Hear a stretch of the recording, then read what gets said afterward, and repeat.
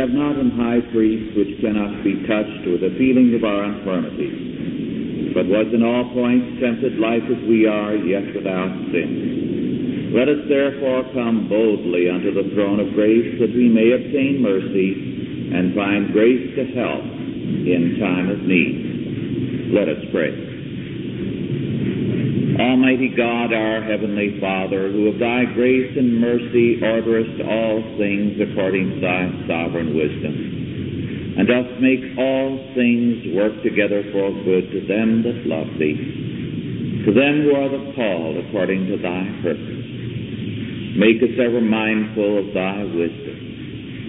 Make us ever mindful, O Lord, that all things work not to our frustration, but to our joy and our fulfillment in thee. We thank thee, our Father, that thou art God, that thou art he who doth love us, who hast given thine only begotten Son to die for us, that we might live, and having done so much for us, will do yet more and care for us. Our God, we thank thee. In Jesus' name, amen. Let us unite in hymn number 133, "Oh, for 1,000 tongues to sing." Our scripture lesson is from Genesis 9, verses 12 through 17. Genesis 9, verses 12 through 17.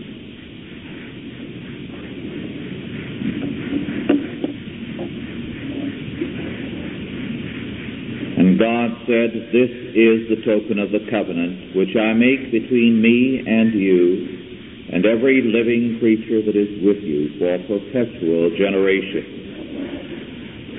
I do set my bow in the cloud, and it shall be for a token of a covenant between me and the earth. And it shall come to pass, when I bring a cloud over the earth, that the bow shall be seen in the cloud. And I will remember my covenant which is between me and you and every living creature of all flesh.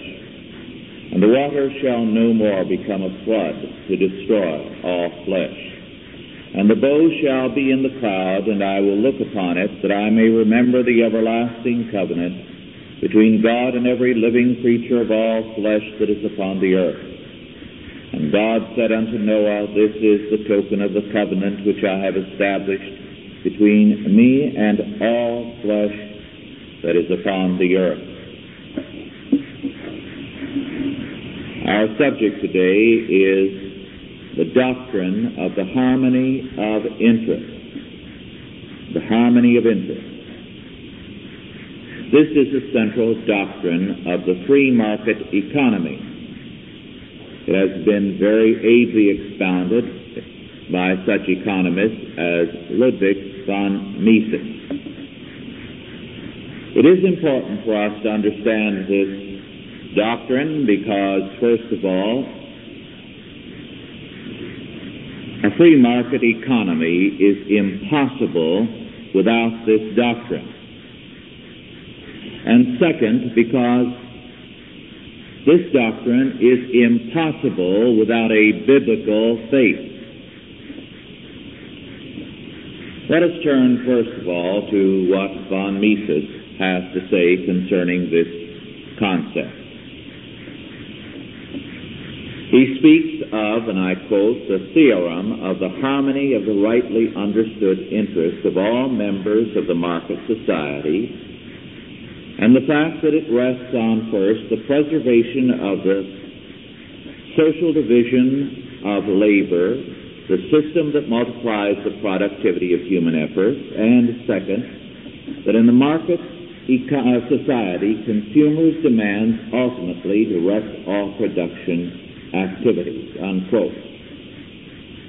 What von Mises is saying in these words, which sum up the economic view of the harmony of interest, is that in society all groups need one another. That no one group can in the long run flourish without the other.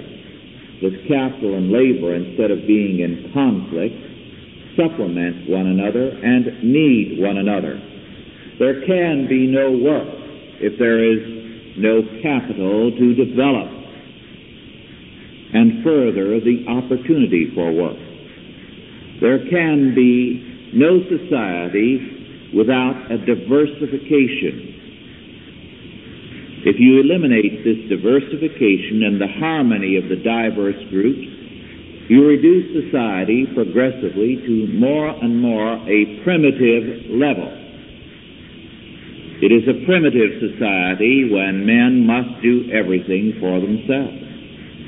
It is only as people recognize that they are dependent on others and must work harmoniously with others that diversification enters in, and people live in harmony, recognizing that this diversity and this diversification, this specialization, is what brings about economic progress. The more progress you have, the more specialization, the more diversification you have. When you intervene to destroy that harmony of interests, you progressively reduce society to more and more a primitive level economically. This is why in socialist and communist economies there is a progressive regression every year to a more primitive level. This is inescapable. The alternative to the doctrine of the harmony of interest is the conflict of interest. Now, von Mises has commented on the idea of an irreconcilable conflict very tellingly. And he says, and I quote, "Such is the almost universally accepted social philosophy of our age. It was not created by Marx, although it owes its popularity mainly to the writings of Marx and the Marxians. It is today endorsed not only by the Marxians, but no less by most of those parties who emphatically declare their anti-Marxism and pay lip service to free enterprise. It is the official social philosophy of Roman Catholicism through various papal encyclicals, as well as of Anglo-Catholicism. It is supported by many eminent champions of the various Protestant denominations and of the Oriental Orthodox Church. It is an essential part of the teachings of Italian fascism and of German Nazism, and of all varieties of interventionist doctrines, that is, of welfare economics. It is the ideology of the Sociopolitik of the Hohenzollerns in Germany and of the French Royalists, aiming at the restoration of the Bourbon-Orleans House, and of the New Deal of President Roosevelt and all that followed, and of the nationalists of Asia and Latin America. The antagonisms between these parties and factions refer to accidental issues, such as religious dogma, constitutional institutions, foreign policy, and first of all to the characteristic features of the social system that is to be substituted for capitalism. But they all agree in the fundamental thesis that the very existence of the capitalist system harms the vital interests of the immense majority of workers, artisans, and small farmers. And they all ask in the name of social justice for the abolition of capitalism, unquote. Von Mises is right. Virtually every religious and political group in the world today espouses the theory of the conflict of interest or the theory of class struggle. It assumes that the various elements of society, consumer and producer, worker and capitalist, farmer and city people, are all in conflict. Therefore, the state is necessary as the arbitrator in the conflict, the socialist state. Now, this is an economic theory, but its roots are metaphysical and religious. It is not an accident that the theory of conflict of interest is well nigh universal in the world today. Its prevalence is due to the fact that in 1859 a book came out written by Charles Darwin on the origin of species. The theory of evolution is a biological statement of the conflict of interest theory. This is why the minute it was written, Karl Marx, who was a nobody up to this point, having just a handful of followers, wrote to Engels, and Engels wrote back to him, "We've made it." The minute it was seen as biological and therefore scientifically true, they knew that it was inevitable that everyone, including those who nominally opposed communism, would pick up the conflict of interest theory. Today, this is basic to every party. The Republicans believe it. The Democrats believe it. The American Party and Schmidt, their platform has in it the conflict of interest idea. They're all socialists. Some are radical socialists and some are very conservative socialists. All the churches affirm it virtually. And it is because the ideas of Darwin have infiltrated into every circle. According to Darwin and to the theory of evolution, all species are struggling one against the other to survive. It's the survival of the fittest. This is a conflict of interest. It means that every species is fighting, waging war against every other species to survive. So that the whole of the earth is permeated from the amoeba on up through man with a conflict of interest. If Marx had never been born, Darwin's theory would have created Marxism. It would have created Nazism. It would have created its New Deal and every other kind of socialist philosophy. You had this in the ancient world, of course, in paganism, and there it was based on dialecticism, that the world was made up of two mutually exclusive, warring elements, mind versus matter, ideas versus brute reality, and so on. Various forms of the dialectic. And of course, in Hegel and Marx, you also had revived the ancient pagan dialectic. So from two sides, the biological and the philosophical, the whole of the modern world has been saturated with the idea that there is inescapable conflict written into the nature of things, metaphysically, biologically, socially, politically, in every way. It is impossible to go through the public schools today or to sit in churches without absorbing the idea of the conflict of interest. It saturates even those who oppose communism. A good deal of the John Birch philosophy and their idea of the insiders and so on is based on the idea of the conflict of interest, that it's an inescapable thing.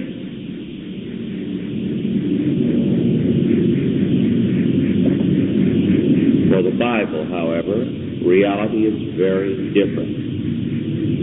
God is uncreated being, and the rest of reality is created being. There is no necessary conflict between God and creation. The conflict which has come about in the world of created being is moral, not metaphysical. It is a moral rebellion against God.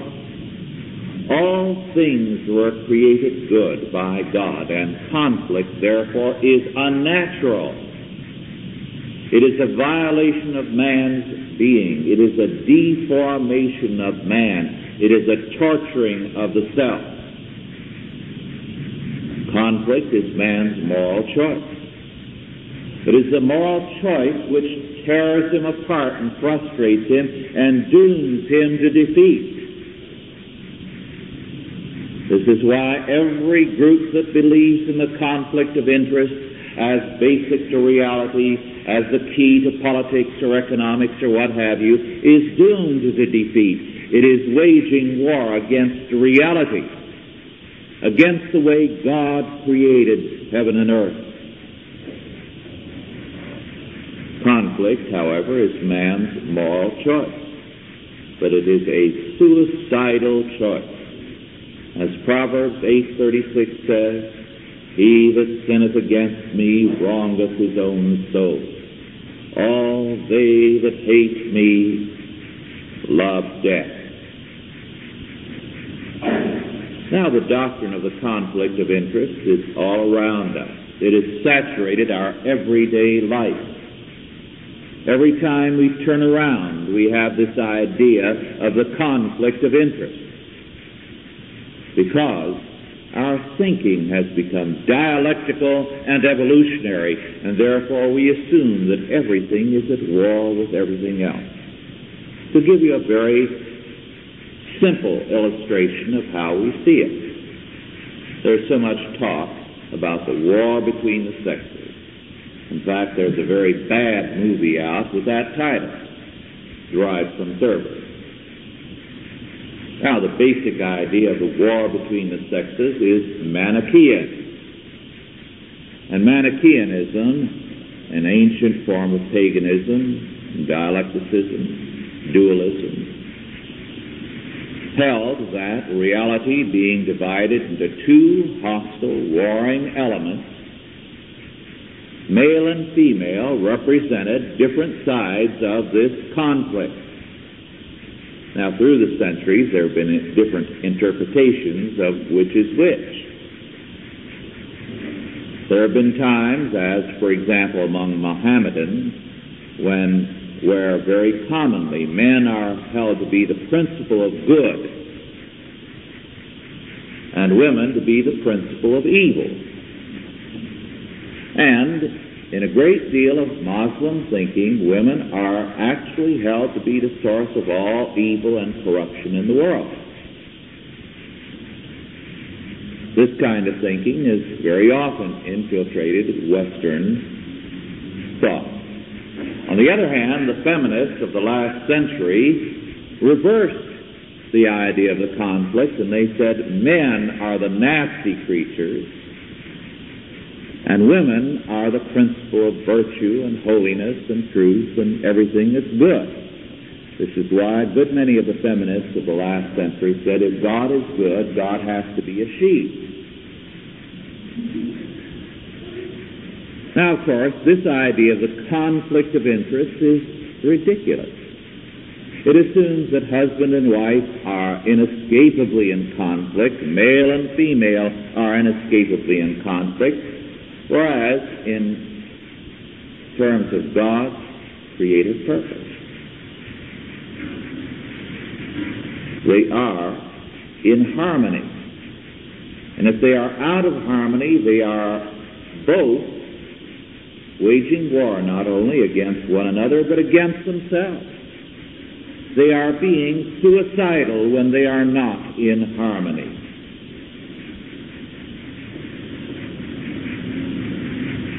And for the believer, he is back on course. He has found his place in the universal harmony of interest, in peace with God. And therefore, he has a growing peace with himself, and he establishes peace because he creates a new order under God. Now, to give you another idea of how the conflict of interest idea has infected us, Take prayer. So often people, when they pray, act as though, now, here's God up here, and I want this, and He doesn't want me to have it, and I've just got to nag Him and worry it out of Him. And that's wrong. Because the more we grow in grace, the more we are in harmony with God. And the minute we are saved, it means that the basic aspect of our being is in harmony with God. So we approach God in prayer with faith in that harmony, and we pray in terms of a belief in that harmony. Now, because we're not perfectly sanctified, sometimes we're not fully aware of what furthers that harmony. But we should pray always in terms of that harmony of interest. That God wants what is best for us. And we should pray in terms of that assurance.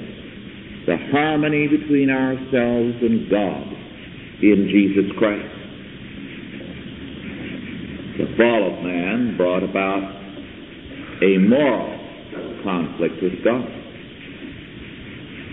Man came to believe, tempted by Satan, that the only way he could find blessing was to wage war against God. Yea, hath God said. The only way you're going to get something is to fight God. This was the temptation of Satan. It was the philosophy of the conflict of interest. Satan propounded it. Satan believes in it.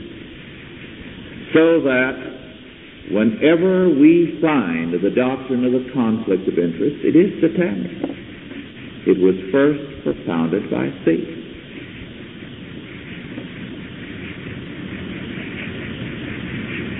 Now, when God brought about judgment on the world before the flood, when He made His covenant of peace with Noah, He reaffirmed the harmony of interest. He told Noah that He set the rainbow in the clouds to be seen by man as a reminder of the covenant of peace.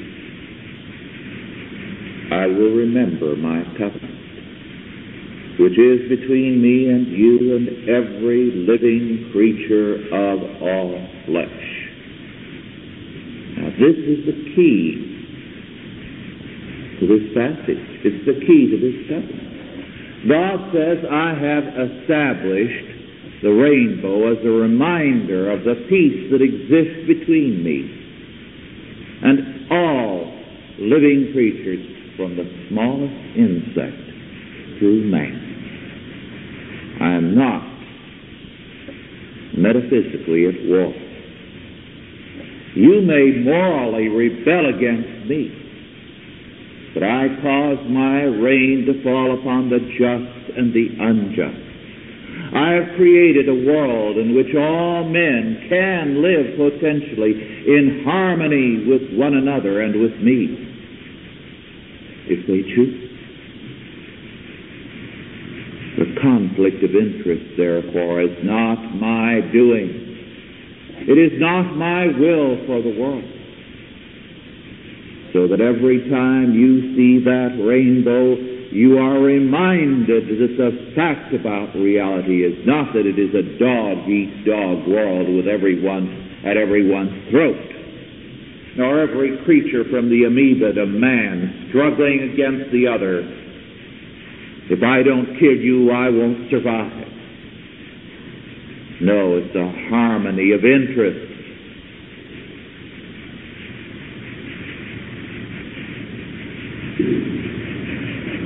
And we will not have any kind of decent society until we get back to our belief that God has established a harmony of interest. You will have no real conservationism, for example, unless you have this. The Sierra Club and other conservationist groups claim to be in favor of conservation. In their insane way, they are. But they basically believe in a conflict of interest. So if they're for, say, preserving certain species of animals, they are for preserving them at the price of man. That assumes a conflict of interest. For example, right now, Pepperdine College or University has a problem in its new Malibu campus. The students, when they leave, have to cross, as soon as it opens, which I believe is any day now, or has opened, they have to cross the Pacific Coast Highway to get into the opposite lane of traffic to come back to Los Angeles or Santa Monica or wherever they're headed for. Now, how can you go across that traffic on a freeway? It's next to impossible. You need a stoplight there. But the conservationists say, if you have a stoplight there, why, the cars being backed up will create fumes, and this will destroy the natural habitat of certain animals. Well, of course, you're going to have a bigger backup if there's no stoplight for them to get through. Now, the only way that Pepperdine can eliminate this problem is to have an ecological study that will cost $30,000 to $50,000 to prove that they need a traffic light there. And meanwhile, one or two students may get killed. Every time someone thus far has been going across that Pacific Coast Highway traffic, it's been a near accident type of thing. Now, what's the presupposition there? Man is expendable, but some sparrows that may be located near that intersection are not. The presupposition is a conflict of interest. And this is why these conservationists are properly called eco-freaks. They believe in a conflict of interest, and they've chosen animals and birds against man. And this is nonsense. But whenever you affirm the conflict of interest, you're actually saying somebody's going to be killed, and I'm going to decide who's going to be killed by opting for one or the other. This is exactly what people are doing. It isn't conservationism. It's planned genocide of some sort or another. You're going to eliminate somebody. And this is how your thinking will always be if you begin with a conflict of interest. And you cannot have any belief in a harmony of interest. It is fruitless unless you begin with a faith in Scripture. Unless you take seriously, whenever you see a rainbow, what it means. That God has said there is a harmony between Himself and every living creature, that He sends His rain upon the just and the unjust. And if there is any problem, it's because man has willfully, suicidally chosen a conflict of interest.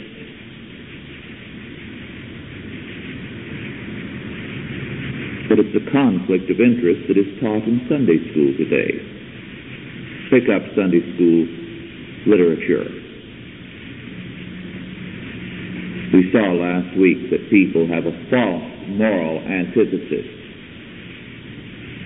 between the capitalist and the worker, or between this group and that group, and Sunday school literature today is saturated with that conflict of interest idea.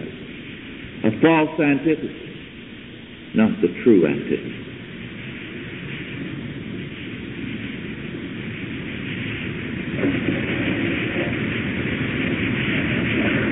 This is why, too, today, The idea of free enterprise and a free economy is faltering and failing.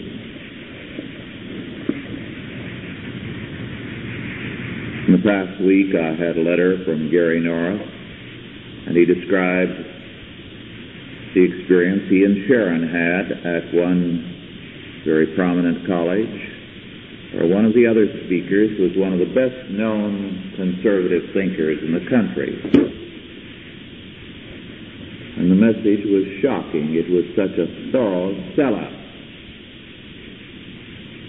But it was no surprise. Some of us had seen this years before. Why?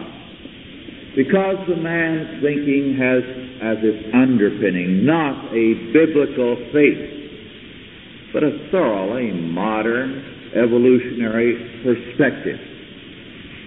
As a result, his belief in the free market was rootless. And as he faces pressure progressively on campuses, what happens is that the basic faith, the operating premise of an evolutionary struggle, of a conflict of interest, comes out. And he winds up, before long, agreeing with his most radical critics and saying, well, you don't understand what I really mean and what I really said. There's no difference between us.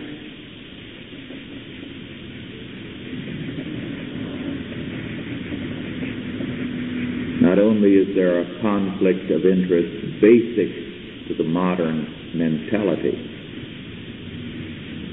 but it is a conflict of interest which enters into the family life with the assumption that not only is there a war between the sexes, but there is a war between the generations. So what do the youth assume? They grow up with the idea that at a certain point it's all-out war against their parents, or they're not going to be able to develop properly. They have to assert themselves. Warfare is the name of the game. This is why Scripture is emphatic. This is the way of death. It is destructive of any group that adopts it. For as St. Paul tells us in Romans 8:21 and 22, that the sovereign God is working for the glorious liberty of all creation. That the very creatures around us, the dirt beneath our feet, all look forward to the deliverance of the sons of God, to their freedom in Christ, their recognition of the basic harmony of interests and the development of a society and a new creation in this world in terms of the harmony of interests and its fulfillment in the world to come, when all things find their total harmony of interest in Christ. A man who believes in the Word of God, who believes that God created all things very good, and that God with Noah reestablished this covenant of peace with every living creature, will not be a statist or socialist believing in the necessity of conflict, but will be one who lives in terms of the glorious liberty of the sons of God, recognizing that God has created him to live in harmony with the world around him, with his husband, with his wife, her husband, with their children, with one another. And the more people are established again in the Lord, the more their harmony will flourish. Thus, the doctrine of the harmony of interest, if limited to the marketplace, will perish because it is rootless. The doctrine must be grounded again in its source, in the sovereign, predestinating God, in order for it to flourish and for a free society to prosper. Let us pray. Almighty God, our Heavenly Father, who of thy grace and mercy has created all things and established in all things a glorious harmony, we thank thee that in Jesus Christ thou hast reestablished us in that harmony. Teach us, therefore, to work and to labor and to pray in that faith, knowing, our God, that thou art at peace with us, and thou hast summoned us to come in faith and in confidence, knowing that it is not thy purpose to frustrate us or to mock us. Enable us, O Lord, to grow in terms of thy purpose, that we may establish that harmony in our lives, in our work, in our home, and upon the face of this earth. Bless us to this purpose. In Jesus' name, amen. Are there any questions now? Yes.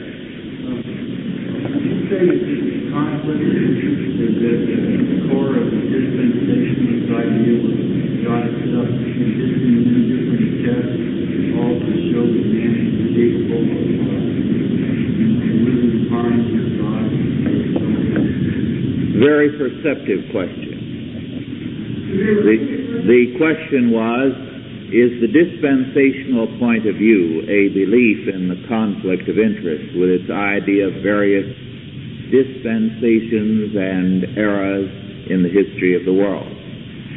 Yes, there is a great deal of the conflict of interest idea there. First of all, in their gap theory, the dispensationalists assert that there were countless worlds or countless ages before the creation of Adam in which one creation after another was wiped out because the various creatures were in total conflict with man.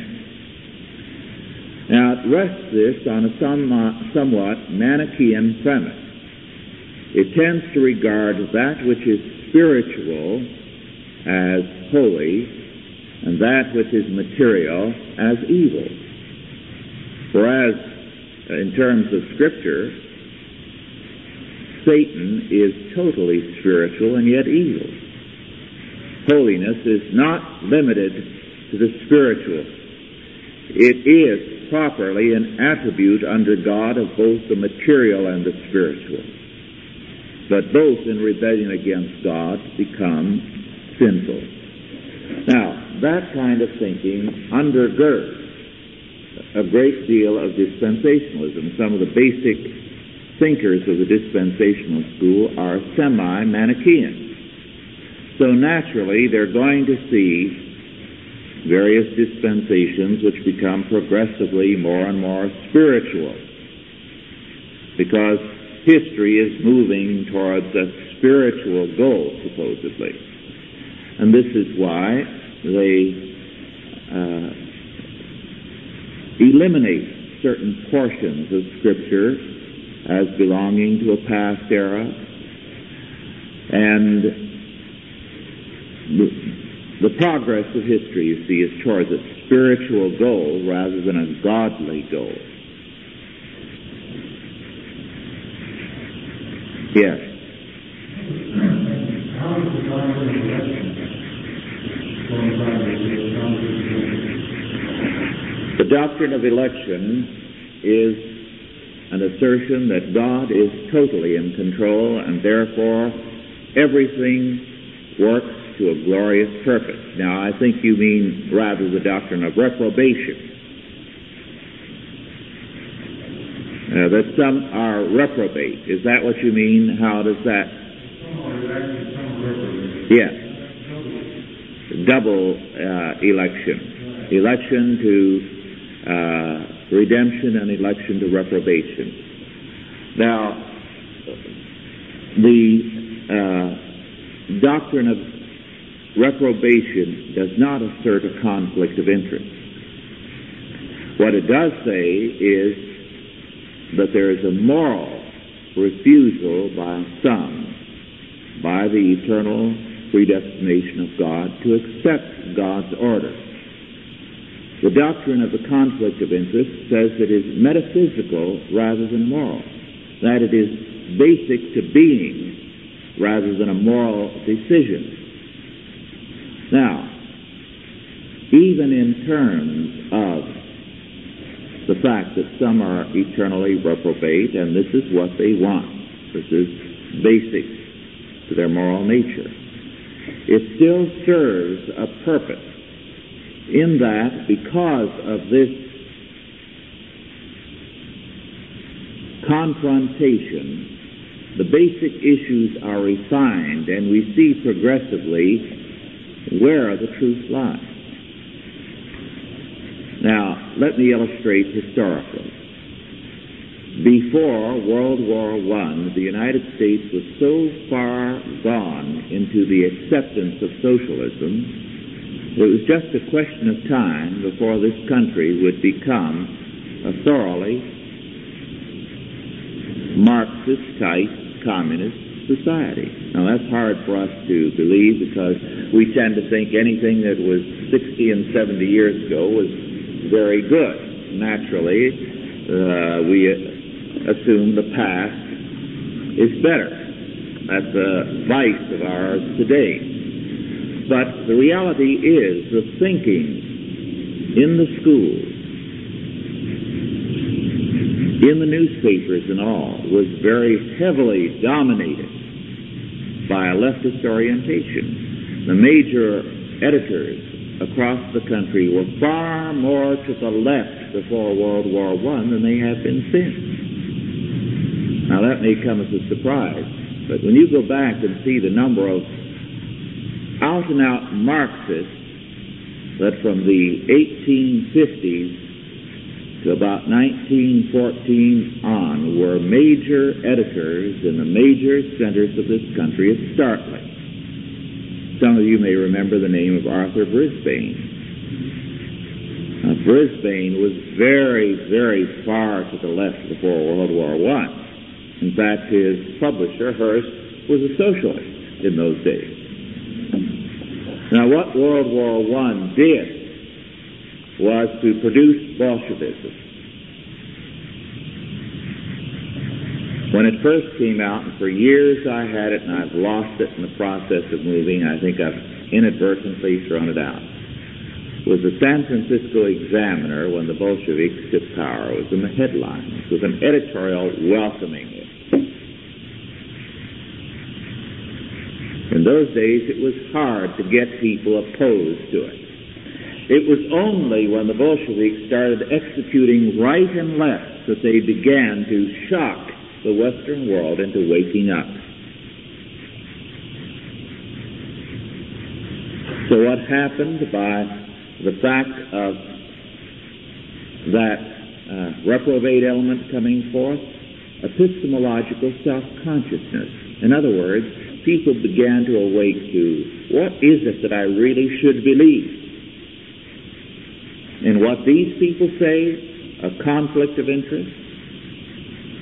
No, you began to have some rethinking of these basic issues. Bohm-Bauer and von Mises had nobody listening to them before. They began to have a few people listen to them. And you began to have presuppositionalist Christian philosophy, of which school I'm a member, which you didn't have before. So it was like smelling salts.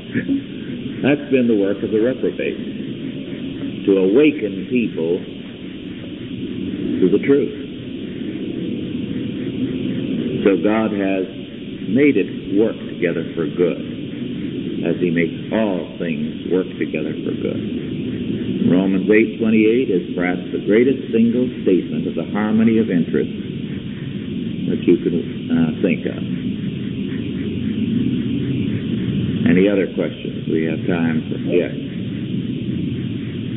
I have two folks, I think, questions.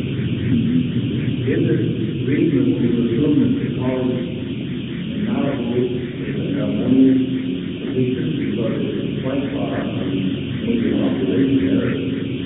I didn't get that. Is it reasonable to assume that the knowledge college, except for that college, properly set is way out of the population concentrated? Out from six, there's a lot of extra effort to get there. So that would be the truth that is wrong in my mind. Well, that's a geographical question, but I think it's well located, and that isn't a problem because it's accessible. Students can go to a school, which is fine. That's no problem. Now, when Stanford was established, it was much further out from the Bay Area. It was called the farm because that was farming country. As a matter of fact, today, more and more schools are going out of an urban area so that they can have a harmony and an ability to create an intellectual atmosphere that isn't saturated with the impact of a city, which will do more educating sometimes than the school can do. Yes, the second. Is the philosophy of Puritanism or creationism a better philosophy than the usual church philosophy that we now hear from the reception and the culture and the conflict? Not too much of that when we see that. Yes. Now, Puritanism wasn't perfect. There are aspects of it which I wouldn't agree with, but I think it was a very great philosophy, and it definitely did believe, on the whole, in a harmony of interest. It wasn't altogether consistent, and you can find Puritan thinkers who didn't, but it's certainly far superior to anything we have today. What you have in the churches today, I'd say the churches really are much further down the road than the schools are. They have so far departed from the truth, and it's a greater offense than them who should be propagating it. That their advocacy of the doctrine of conflict interest really makes that of other areas of life look pale by comparison. Yes, you had a question.